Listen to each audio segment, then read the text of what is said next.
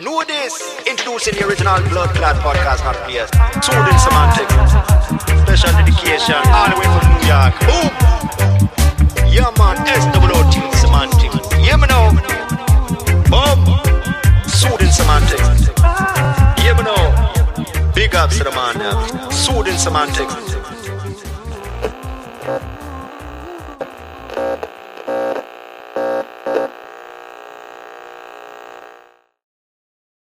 On another episode of Soothing Semantics, I'm your host, Rafi Pinsky. Today, we have Stefan on the show. How's it going, brother? It's going great, man. Is it Stefan or Stefan? Stefan. Appreciate it. Beautiful. Okay.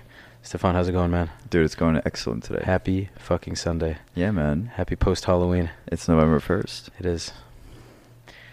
You think COVID's going to be over soon? No. I just don't know if the election thing is a factor, because everyone seems to think so. But I feel like the election is a COVID of its own. Exactly. It's a pandemic. That's what I'm waiting to be over, Yeah, honestly. It's an absolute comedy show. I'm ready for the end of the year. I think everyone's ready for next year and what next year holds. It can't get any worse, right? Dude, don't say that. Right. I think everyone's thinking that, but it definitely can. It definitely can. We just have to brace ourselves. Remember Kobe died at the beginning of the year? Yeah. That was the first omen. This is literally a series of it's a series of unfortunate events, but it's also a Final Destination movie. Well, technically, we are all on a Final Destination. It's insane, dude.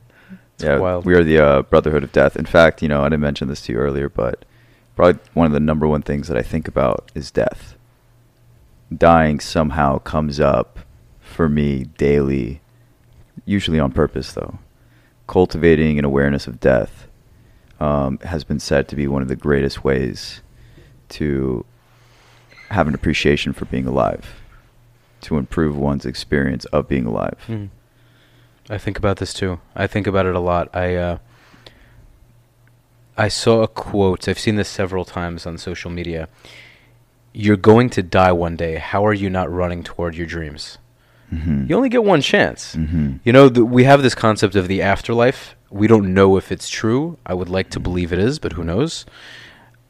Without absolute proof of that being the case, why in the world would I not do the things that I want to do? Steve Jobs says it in that famous Stanford commencement speech that he has. Knowing that he's going to die, I'm trying to remember the exact quote. Basically gave him the confidence to never felt like he had anything to lose, because we don't. Mm-hmm. And I agree with that. Everything that we think about, whether it's, how do I look on social media?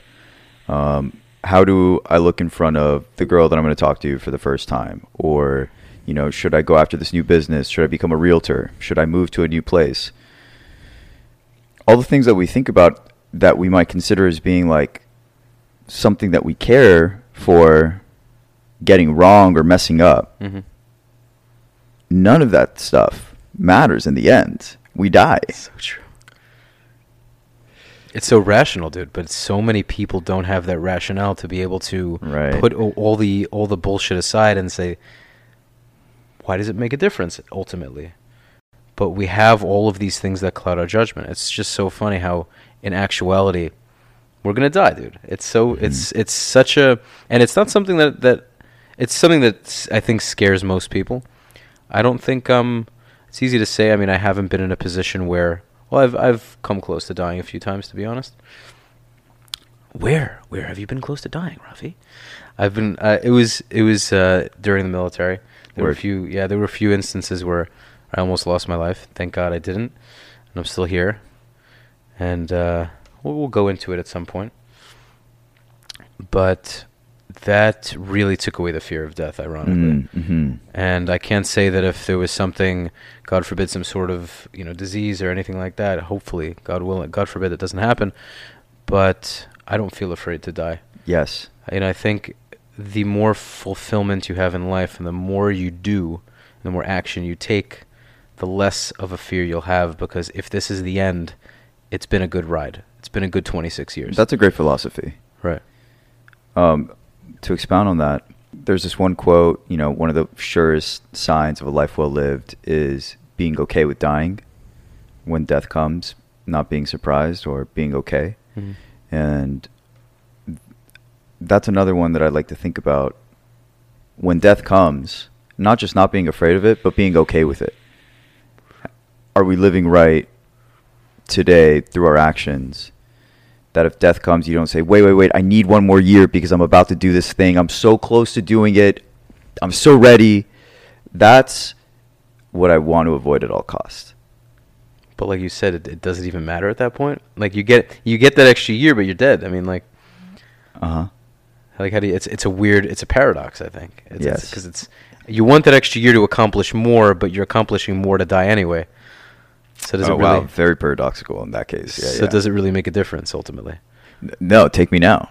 You know what I mean? But as so long as I mean, if you feel that you'll make an impact on the people around you, being given that extra year, possibly that extra year could be worth it.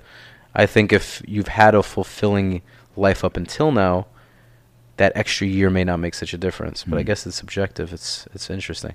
You know, Rafi, I want to take this chance now that we're kind of on the subject. One of the things that I've focused so much of my thinking time on, my journaling time, just thinking time, is what kind of life do I want to live?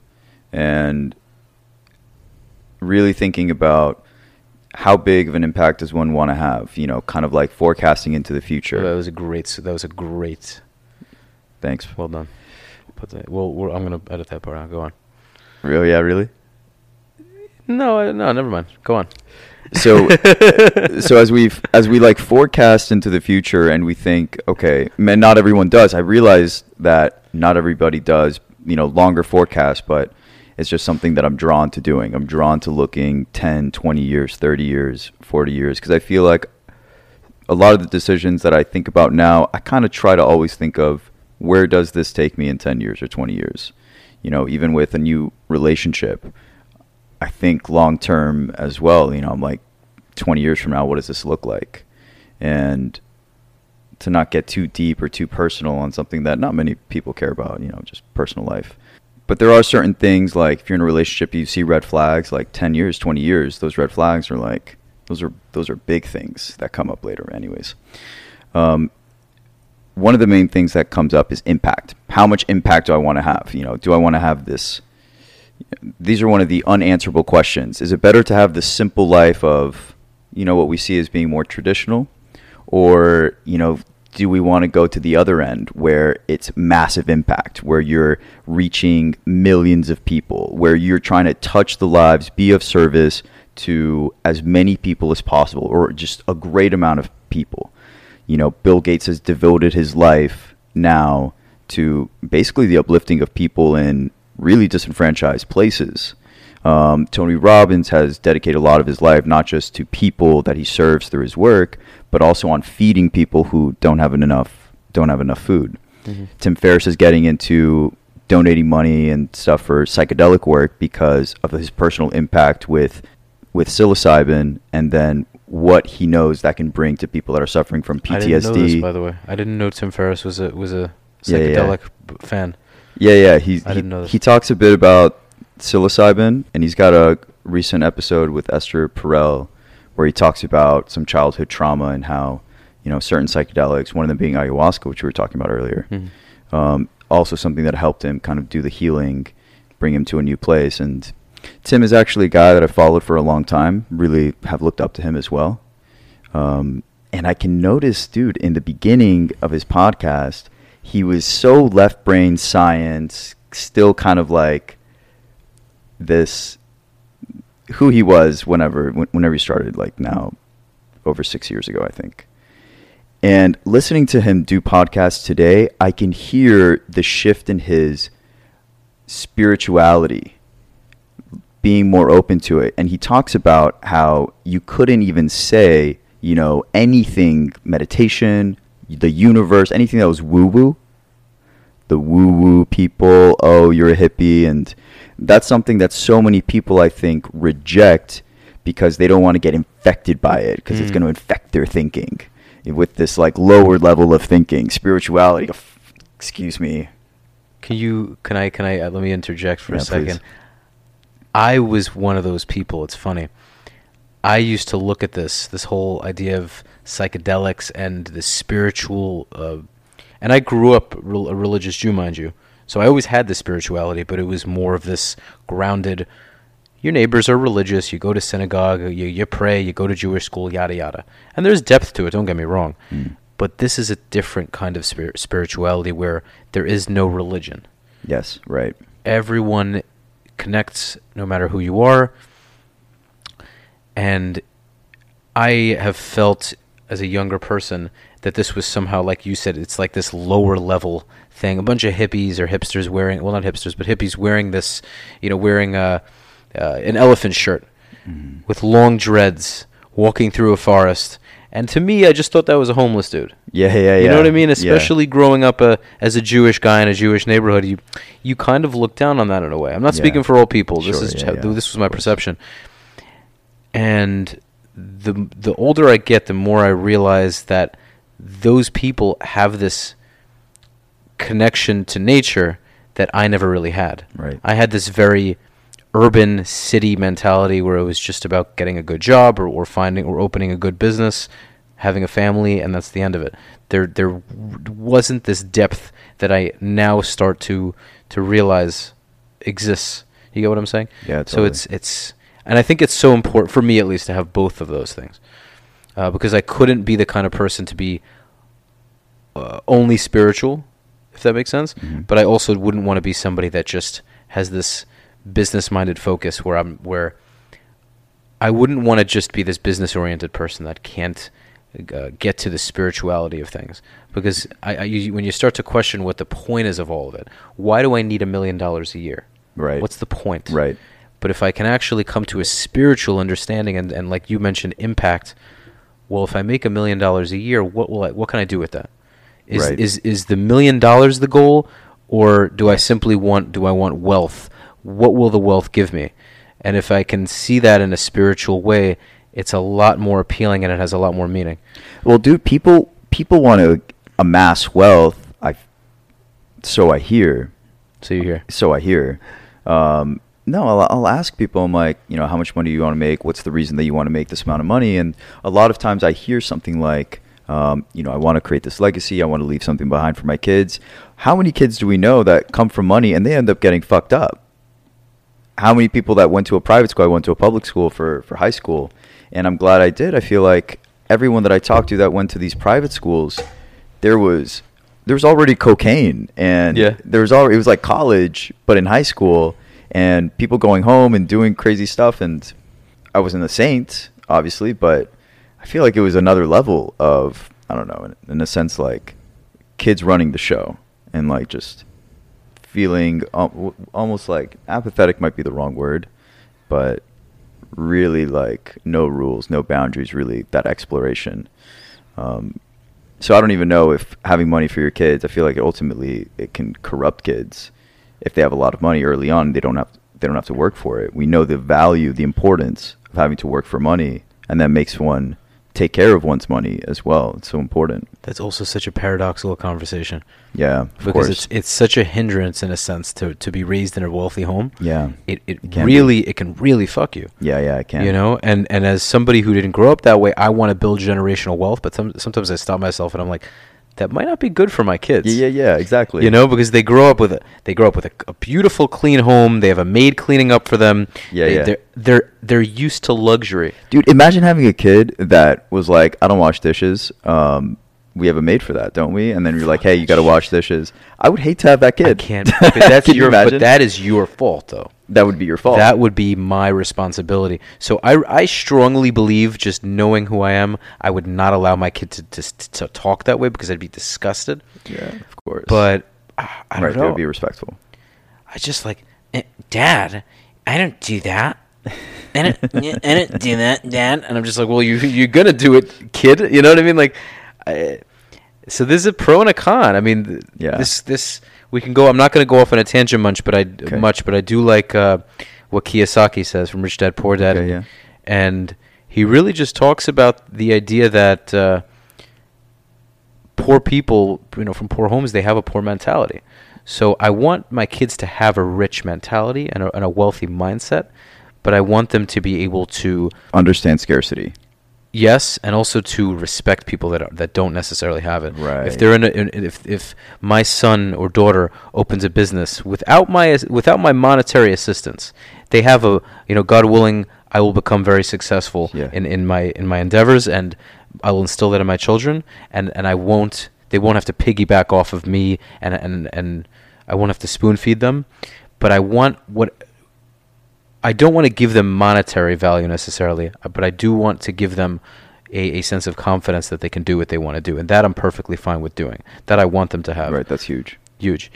But at the same time, if my son or daughter opens a business and they hire someone to clean the office, it's vital that they treat that person with respect. Oh, yeah, sure. And most wealthy kids, I don't have a percentage, but many wealthy children, they feel better than, and they simply feel that they were born into this predicament they were born into. Exactly. And they're important. It can't exactly. It's right. The ego corrupting the mind of somebody, especially someone young. The ego just takes over and says, I'm more important than this person because I have money. So you haven't been able to get to that level where you have an understanding of life. And that's one of the issues when like a child just gets too much information at once and they don't exactly know how to deal with it because they haven't been through enough of life or seen enough of life. I mean, us being older than we were when we were 21 makes a huge difference in our understanding of how we see things or how we interact with people, or, how we can be extremely humble being next to somebody that has a lot or has a little. That's something that we cultivate with experience and understanding of life too. Sure. Right? And a child doesn't necessarily have that that luxury of time, of experience. So yeah, the ego corrupts people all the time.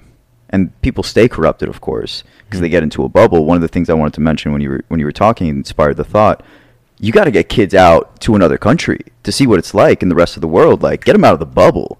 If you're living in a bubble, Cush Aventura, going to the nice school, driving in the nice car, get them out, or even take them to New York or take them to Israel, right? So we do that, actually. Yeah. We have this, I mean, you're Jewish, but you might not have grown up in that environment. No, yeah, I didn't. We have a thing, especially in New York. I mean, you have it all over the world.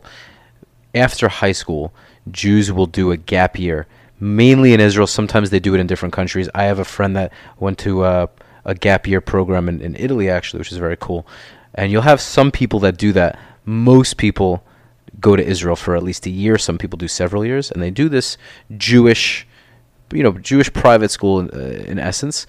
And this is an opportunity before college to live somewhere else, live out of their parents' house. And it's very beneficial to a lot of people. Yes.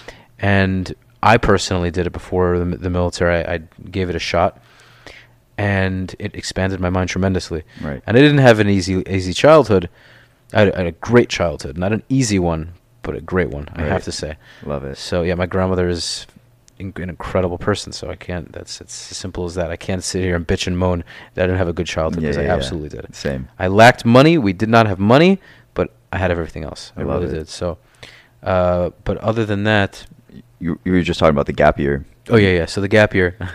that was a very eye-opening experience, and it gave me it opened my mind to doing different things other than the classic finish school, get a job, marry someone, white picket fence, golden retriever, yada yada yada. I really understood the importance of finding my own way, and I'm continuing to do that. And I think that gap year was a major foundation.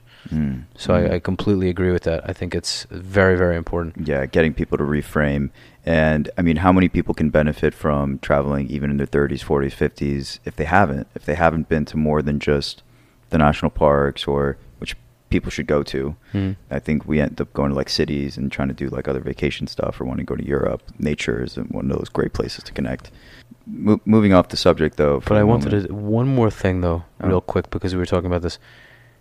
I love to travel. I don't do it nearly as much as I should, though. Okay, yeah. The tough question is, when you're somebody that wants to be productive, and travel is so important, and leaving your comfort zone is so important, going to a different country and seeing how they live is so important, how do you know when to take off and say, okay, I've worked enough, I need to go and travel. I need to spend that month, those 2 months, those 3 months, That's, I think, this is something that's hard for me to do.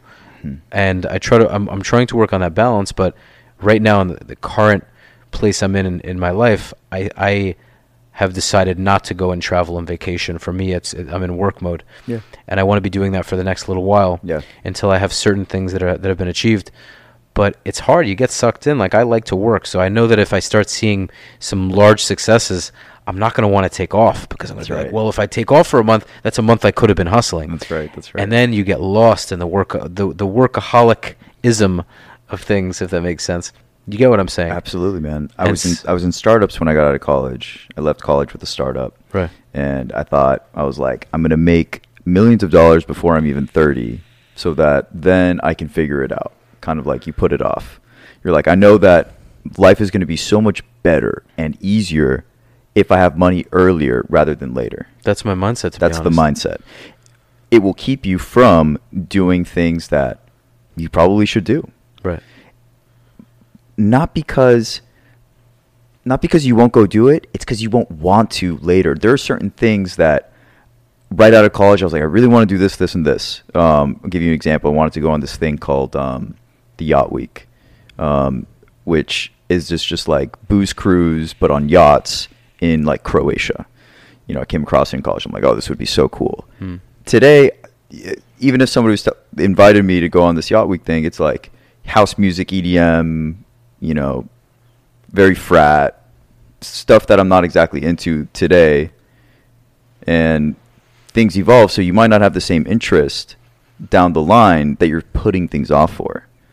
So, you know, I make that as an example. It's a cheesy example. I almost don't like using it. But it still holds true. We don't know who we're going to be later on when we're 30 or 35 or even 40, because we can put it off and off, you know, farther and farther. So when we don't get those things done, like the chill travel or whatever it is, sometimes they just never get done, or they'll never get done in the space that, you know, is kind of open for you at that time or in the moment. How do you know, man? That's the fuckery of it all, because I think it just depends on who you are. It depends what your priorities are. Because every day I spend working, I could be spending in a beautiful country exploring and learning about different cultures. But every day I'm in a country exploring and learning about different cultures, I could be building a life for my family and not have to stress in my 30s and 40s and 50s. Right. So it's so difficult. And I think ultimately there's no right or wrong answer. That's right. You just have to come to terms with yourself and say, what is most important? Is traveling right now the absolute, or is working hard now so I have more and hopefully stress less and then travel? And it's hard, because I want both, man. I wish I was wealthy right now and I could just travel the world and everything would be blissful and everyone's like, well, yeah, Rafi, so do we. Like, okay, great. But my conclusion for me is that I'd rather put the work in earlier, so when I'm married and have a few kids, work doesn't have a control over me. Yeah, I can go and at 4:00 in the afternoon pick up my kid from school, pick up my 8-year-old daughter from school and take her on a fun little outing because I have the finances to do so, and money doesn't have control over me, hopefully. And that's something I have to be conscious of. And I can go to my kid's soccer practice and do all those things. But you're thinking far into the future, man. I do that, man. I do that. I know. I get it. Yeah. I'm a man that likes to think into the future, for sure. But that's what... You'll never know, right? It really stumps me, man. Because I think about it and I see people going on vacations now and going on these trips. And I'm like, maybe I should be doing that too. But then I'm like, no, I don't. I feel like I need to do what I'm doing. There you go. That's your answer. Yeah. Yeah. It's hard though, dude. It's really hard. One thing that came up that I absolutely love, I think about it, right? Just, you know, kind of a criticism about America. In Israel, exactly, they take a gap year. Not only do they take a gap year, but they work, save up, travel for like a year or 2 years, depending on how much money you saved up, and then you go to college. So people are going into college at like 25. Yes. And you have so much more of an understanding of who you are, maybe what the world needs, and where you could be useful. I think that's a really great trajectory, other than the out of high school, into college, out of college, into work, and more work. That's America. That's America. Yeah, and we're a machine.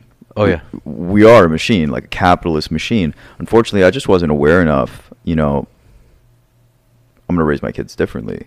I was not aware enough that there were all these alternative routes, in a sense, because you really just thought of. I just knew the next step after high school was I got into a college. I got into Florida State, and I applied to like 3 colleges, got into 2. And I was like, all right, I got the next step figured out. Got to college, didn't really know what I wanted to do. But that was kind of, I knew it was just like, okay, this is the next step. And at the end of college, I knew a lot more. I knew that I didn't want to necessarily just get a corporate job or something. That's why I chose to go into the startup route. But it's this trajectory that is laid out that everybody seems to thinks that they have to follow it, right? And so it's great to get that, we were talking earlier about, how money can corrupt kids, and if you take them out of where their bubble is and bring them to other places, they can get a better sense of the world and not let their ego run away with an inflated self of importance just by having more money than somebody else and thinking that you're inherently more valuable or more important than other people. It all ties together. 100%. It's weird, man, because we talked about Israel. I lived there for a few years, so I see the difference. America has, and this all comes down to what your essence is. Are you a more work-driven person? Are you a more family-oriented? I don't care about money. I'll live, as long as I have enough, I'm good. And enough is relative, but it's subjective. But enough meaning wealth is of no importance to me. So in a country like Israel, I can say without question that Jewish people generally care about finances. It's just ingrained in us. It just is, man. I don't care if what it sounds like. People are like, yeah, they sure do. We do. We value education, and a lot of us want to make money. It is what it is. In Israel, Israeli Jews, as opposed to American Jews, they don't have the means to make as much money, even if they wanted to. It's much harder in that country to make the kind of money that American Jews can make. It's also a newer country. American Jews have been building generational wealth from other countries and then came here and continued. Some didn't. Some came with nothing. Many came with nothing, but it's easier to make money here. It's a capitalist society, and in Israel, it's a lot more socialist. So, with that being said, I think Israelis that haven't left Israel and prefer to stay there are the kinds of people that they don't care if their car looks like shit. They don't care if they live in a little dinky home. They enjoy the little things. They enjoy the little moments. Yeah, and there's the one thing I love about Israel is the sense of community. They have this powerful family environment where a random person will invite me to their house. They have no idea who I am. They have no idea if I'm I could be a threat to them. They don't know, but I'm Jewish, they're Jewish. They go, hey, come to our house for Sabbath dinner. That very, very rarely happens in America. People will do it. But not to the extent that they'll do it there. Not so freely. Yeah. They're just there for you. And we always used to joke about this. All my American friends that have been there and done the gap year. In America, if you drop dead on the side of the road, someone will probably come to your aid eventually, but don't be surprised, especially in New York, if a couple of people just walk right by you. Yes. They'll assume you're sleeping. They won't know. There's 1.5 million. There's millions of people. Oh, okay. Maybe he's sleeping. He's drunk. Who knows? In a place like Israel, they'll run right away. They'll grab you. They'll see what's going on. They want to make sure you're okay. Dude, in a lot of places. Right. A lot of places other than America. America's weird. Oh, it's not just Israel. I don't know a lot of those other countries. But America's weird. America's very weird in that respect. That's why people are, upset with us. People are, I don't know, we're getting extremely corrupted. We're selfish, though. We're a selfish country. Deeply, deeply selfish. We all come. We're a melting pot of people that we're all in it for our own gain. We're here to make a lot of money. We're here to build this American dream for ourselves. So the one massive thing Americans lack is that idea of community. And we have it to some degree. Yeah, unless if you're in a small town, if you're in a place like, I was watching when David Letterman was interviewing Dave Chappelle. I didn't see it. He's like back in the town in Ohio where he grew up. Okay. And that's a small town. The community's tight there. Everyone will be, friendly, and like South Florida isn't the South, but around the South, you say hi to people are saying good morning and with their accents. hey, good morning, and blah, blah, blah. People are nice. You know, you go up across places in America, I really try to make it a point to not ever talk in absolutes or generalizations about America or anything, because we're caught up, of course, in the perception of what we understand. To say like people are this way today is a disservice to so many people that aren't. Right. Right. Beautifully said. Thanks. Yeah. It was, dude. It was awesome. Yeah. Okay. Doesn't have to be complicated. It was simple, but I loved it. Okay. Yeah. Thanks. What should we move on to? Well, we were talking about money. How much money is enough? We were talking about generational wealth. That's how we got on the kids. That's how we landed in Israel. How much money does somebody really need to make to be happy? Oh, that's a good one. So for me, so the thing for me is, for a large percentage, a large portion of my teenage years and my early 20s. Well, no, my early 20s, money started to become very important to me. Mm-hmm. But in my teenage years, it wasn't important. I mean, I valued work. I was a waiter. I was working when most of my friends weren't, because I needed to in order to really do the things my friends were doing. Cool. My grandmother she would give me some money here and there when I was a lot younger. Yeah. And I just knew if I wanted to do anything fun, you know, like I wanted to go take a flight somewhere, right, I would have to work for it. And so I understood the value of money. I wasn't so fixated on making a ton of it. I did care, don't get me wrong. I did enjoy seeing the cash, because at the time we weren't getting Venmo and QuickPay and all that. I would receive dollars, which was awesome. I just loved the idea of just getting $100 bill or $120. Of course. Loved it. And I was a young kid. For a guy in his teens, I was making solid money. So as time progressed, I noticed how so many people are in a predicament where money controls them. And what I mean by that is, you can be a wealthy person where money controls you, and you can be a poor person where money controls you. The difference between a poor person and a rich person in that situation is that when you're wealthy and money controls you, it's a lot easier to fix. Meaning, it can be an extremely difficult habit to change, to lay off the brakes, to stop working as hard. A very difficult thing to do, but it's definitely a better place to be than, if I don't make more money, I will be evicted. I don't have enough money to pay for my family's food. I'd much rather be in the wealthy person's stance to say, you know, my wife says, sweetie, we have enough money, you're working too hard, you're not spending enough time with us, right? And for a lot of entrepreneurs, they're workaholics. It's an addiction. They love the work. So that's hard, but nonetheless, for me, I'd still rather be that guy.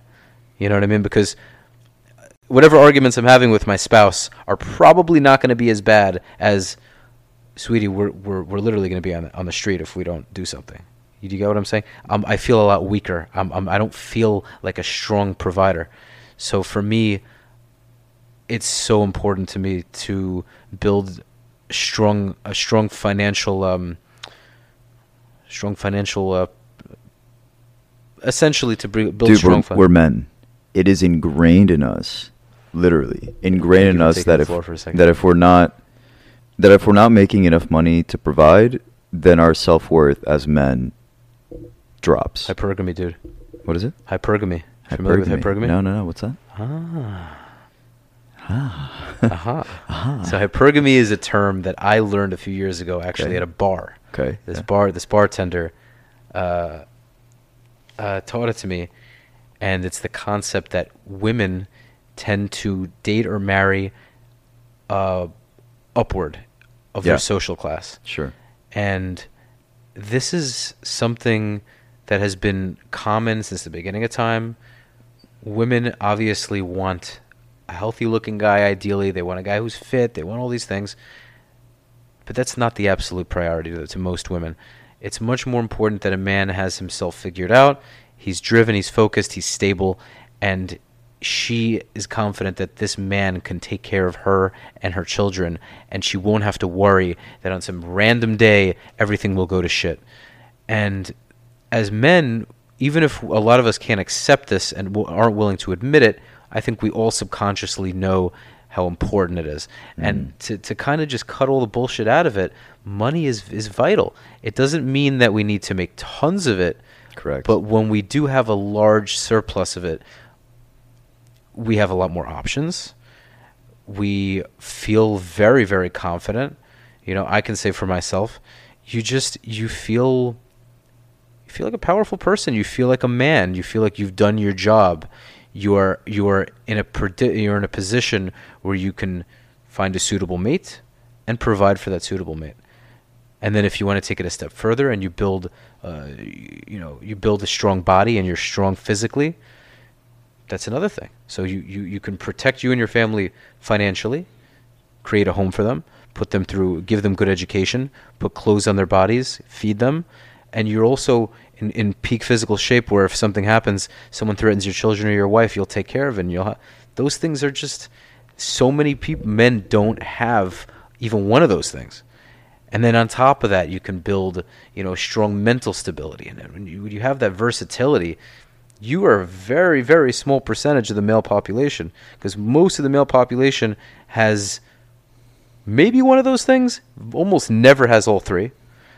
And at a young age, if you can build that and come to that realization and then continuously build on it and build on it and build on it, you'll still have setbacks. Your shit will still stink in some shape or form, but far less than your average person. I think this is an accurate statement. So, it's just to go simply back to money. Money is of importance to me simply because that will never be. I never want the topic of conversation in a relationship or marriage to be, hey, you can't afford it. We can't go on that vacation, Rafi, because you can't pay for it because we don't have the funds. I never want that to ever be a conversation. Period. Mm-hmm. And whatever. So, Rafi, I just have to point out, you are so long-term focused. Mm-hmm. Like a lot of this, what you've been talking about is like spouse situations and like the household, which you have to be internally mature to be thinking in that manner in the first place, which is why it makes so much sense that you want to go like work mode. And, your priority is, instead of the travel, like we said, you want to be working because you've already got the long-term vision clear in your head. And you know that, like you said, you want to avoid situations where money is a problem or you're not even able to attract a suitable or the woman that you want, because she's looking for somebody that can actually provide for her. I mean, I feel like that. I was reading Think and Grow Rich again. It's one of you read it more than once? I'm reading it for the second and a half time or so. That's awesome. That was phenomenal book, dude. Quick tangent. What a phenomenal book. Guys, if you haven't read this book, read this fucking book. Phenomenal book. It was the one of the first two books that I read when I got out of college and I started reading. And I know we had talked about maybe touching on reading more.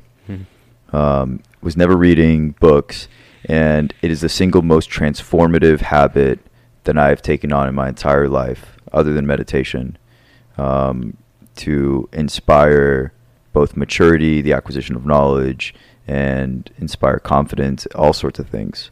Is the number one tool that I've found has improved my stake as a person, not just a man, a human being. Because in a book lies distilled wisdom, usually somebody's best thoughts, hopefully, that have ideally stood the test of time as well. You're not reading things that just came out unless they're really good. I love that. Stood the test of time. Yeah. I see that in certain Jewish religious texts. There's a lot of them, to be honest.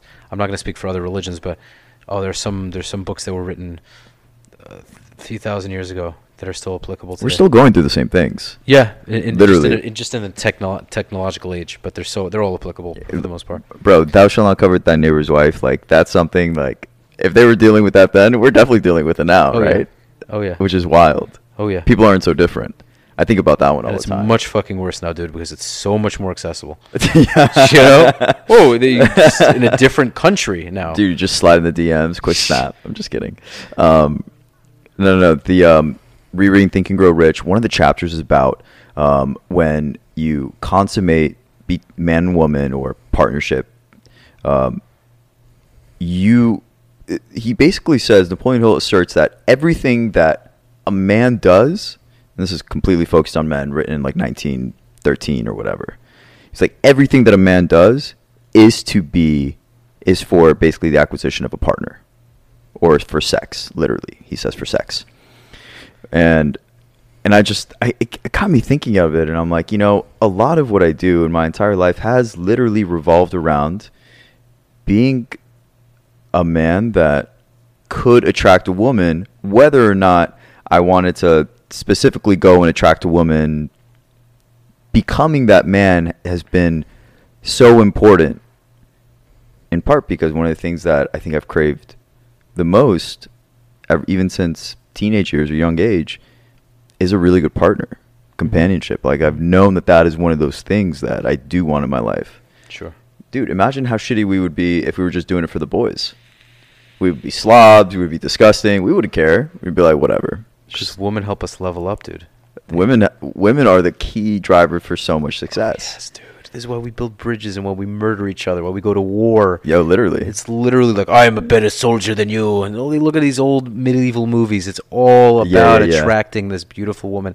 We go above and beyond. It's insane, but they help us level up. Facts. Like, Facts. They come into your house and it looks like shit. They go, what is this? Why do you have this and this Seriously. in the bathroom? Clean up, and this first thing I see, or first thing I say if I ever go over like somebody's place and it's messy, I'm like, oh, you don't have a lot of girls here. Yeah, it's so true.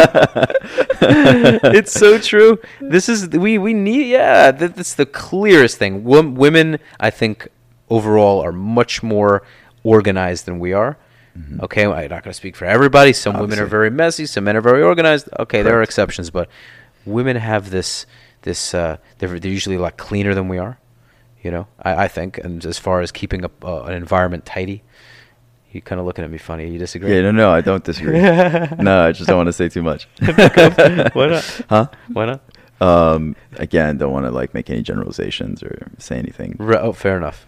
I do think overall this is the case. I think so as well. I'm definitely complimenting women here. Yes. So we know. Right. I think it's pretty evident, but we definitely hopefully complement each other.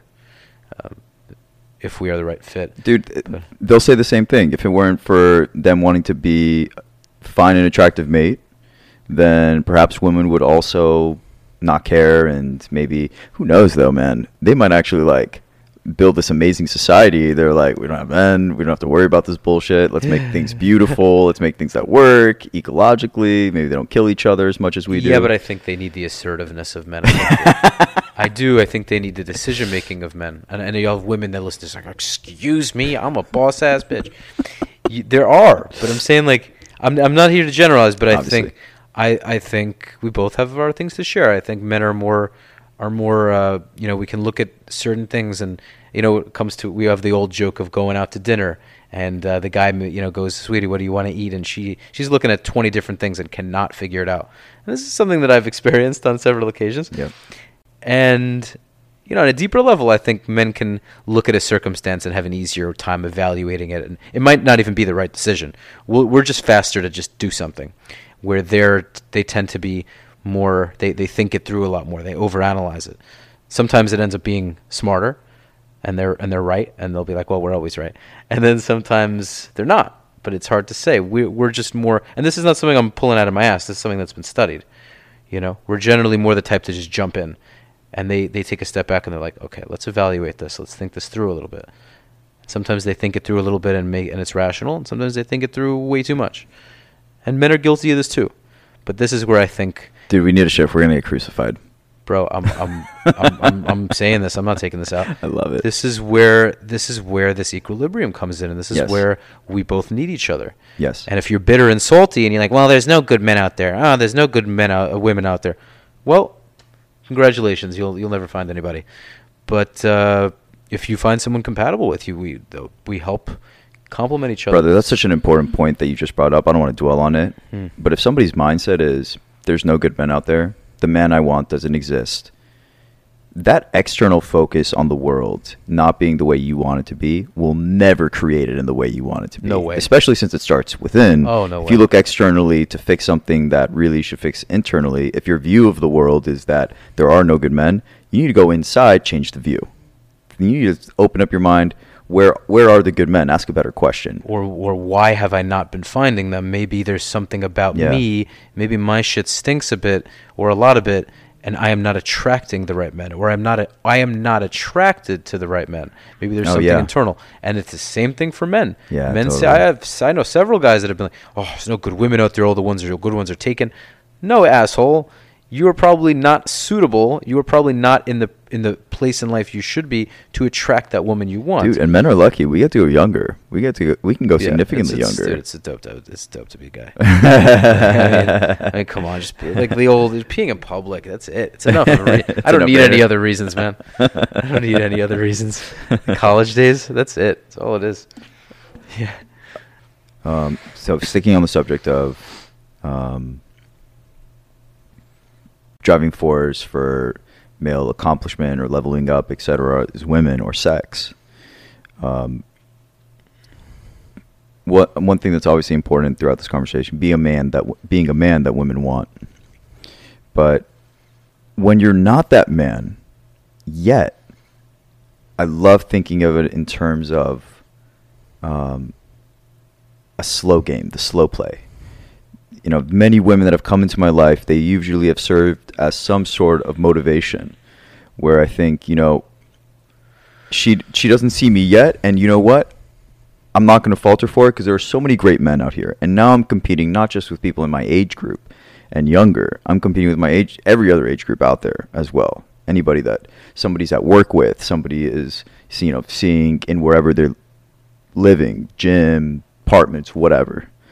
So always conscious that, you know, if there's a woman that I really like and she's not seeing me, I know where I want to be in my life. And I'm so committed to being that person. I know that there's very few women that I like that wouldn't be attracted to the man that I know I'm becoming. Mm-hmm. So to me, I just call it the slow play. If there's a woman that doesn't like me, I'm like, that's fine. I'm just going to slow play it. Because ultimately, it's not really for them. They serve as that motivator, because it's not about that chase. It's not about like trying to get the girl. It's really about becoming the guy, becoming that man, and not that instant gratification thing. Yes, dude. Because that's getting veered off in the road, and trying to stop and trying to enjoy the sunrise from like behind a hill, and really trying to get to the other side of the hill, see the sunrise correctly, something like that. And yeah, the more I realize, it's so evident, dude. It's so evident.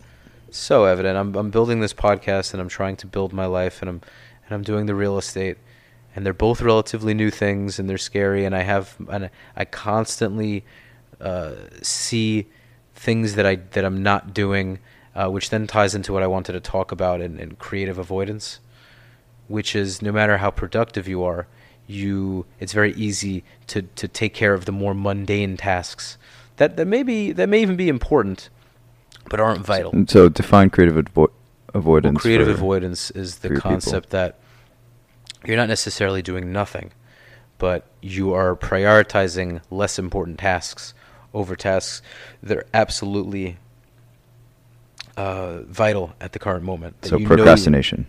Procrastination, but more of a productive procrastination, so to speak, which could even be worse in actuality because you're filling up that time. You don't want to not be busy, so you're forcing yourself to be busy, but potentially with things that really don't matter right now. So this is where I'll push back for a moment. Go for it. I know that I'm not this perfect machine that never procrastinates, because I procrastinate all the time. It's been the thing. You know, I was reflecting on this the other day, how in college, got the head rub. It's about to get intense. Dude, it's about to get intense. Like, dude, in college, I was doing the thing where you were cramming before the test because you had been putting in the work consistently. You were talking about this with Elena, actually. Procrastinate, yeah. Yeah, about cramming before it. But go on.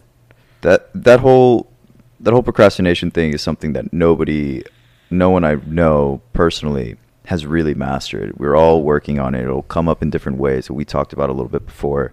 You know, if we're really on point with our work, then we might not be very on point with our body. And just the place where our standard is lower, where we will accept things being just okay, or slipping a little bit and you're like, oh, I'll pick it up later, that's the thing that you're okay with slipping down or slipping away. But the other thing that you're doing well on, your finances, your work, or maybe it's your body or a relationship, if those are really going really well, that's where your standard is really high, because you don't want that to slip down, etc. So that's an awesome way to put it, because you can't have it all. You can have a pretty much everything you want, but you can't have everything. You just can't. You can't have all the time in the world with your family if you're building an empire, if you're building a business. There's going to be some times where you don't have as much time as you would have liked to. But if you spend all your time with family, you'll have no money. You'll have nothing to provide. No means to provide for your family, and so there's that balance that needs to be put in place. But I loved what you said about knowing what's absolutely important, and then if other things slip away or fall in the cracks a bit, you're like, okay, that's not the end of the world.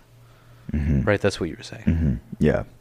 I would love to have you for another episode, though. Sure, dude. After my ayahuasca retreat. Damn, dude. We talk about that. Yeah, dude. It's one of the things that I'm gonna come out to the world and would really love to speak about. Perfect. Consider really love to speak about to the world. Consider it done. Okay, so let's wrap up. It has been an absolute pleasure, Stefan. Thank you, brother. Thank you for coming. Brother. Another episode of Soothing Semantics in the bag. I am your host, Rafi Pinsky. Stay tuned next Monday for another episode. Take care.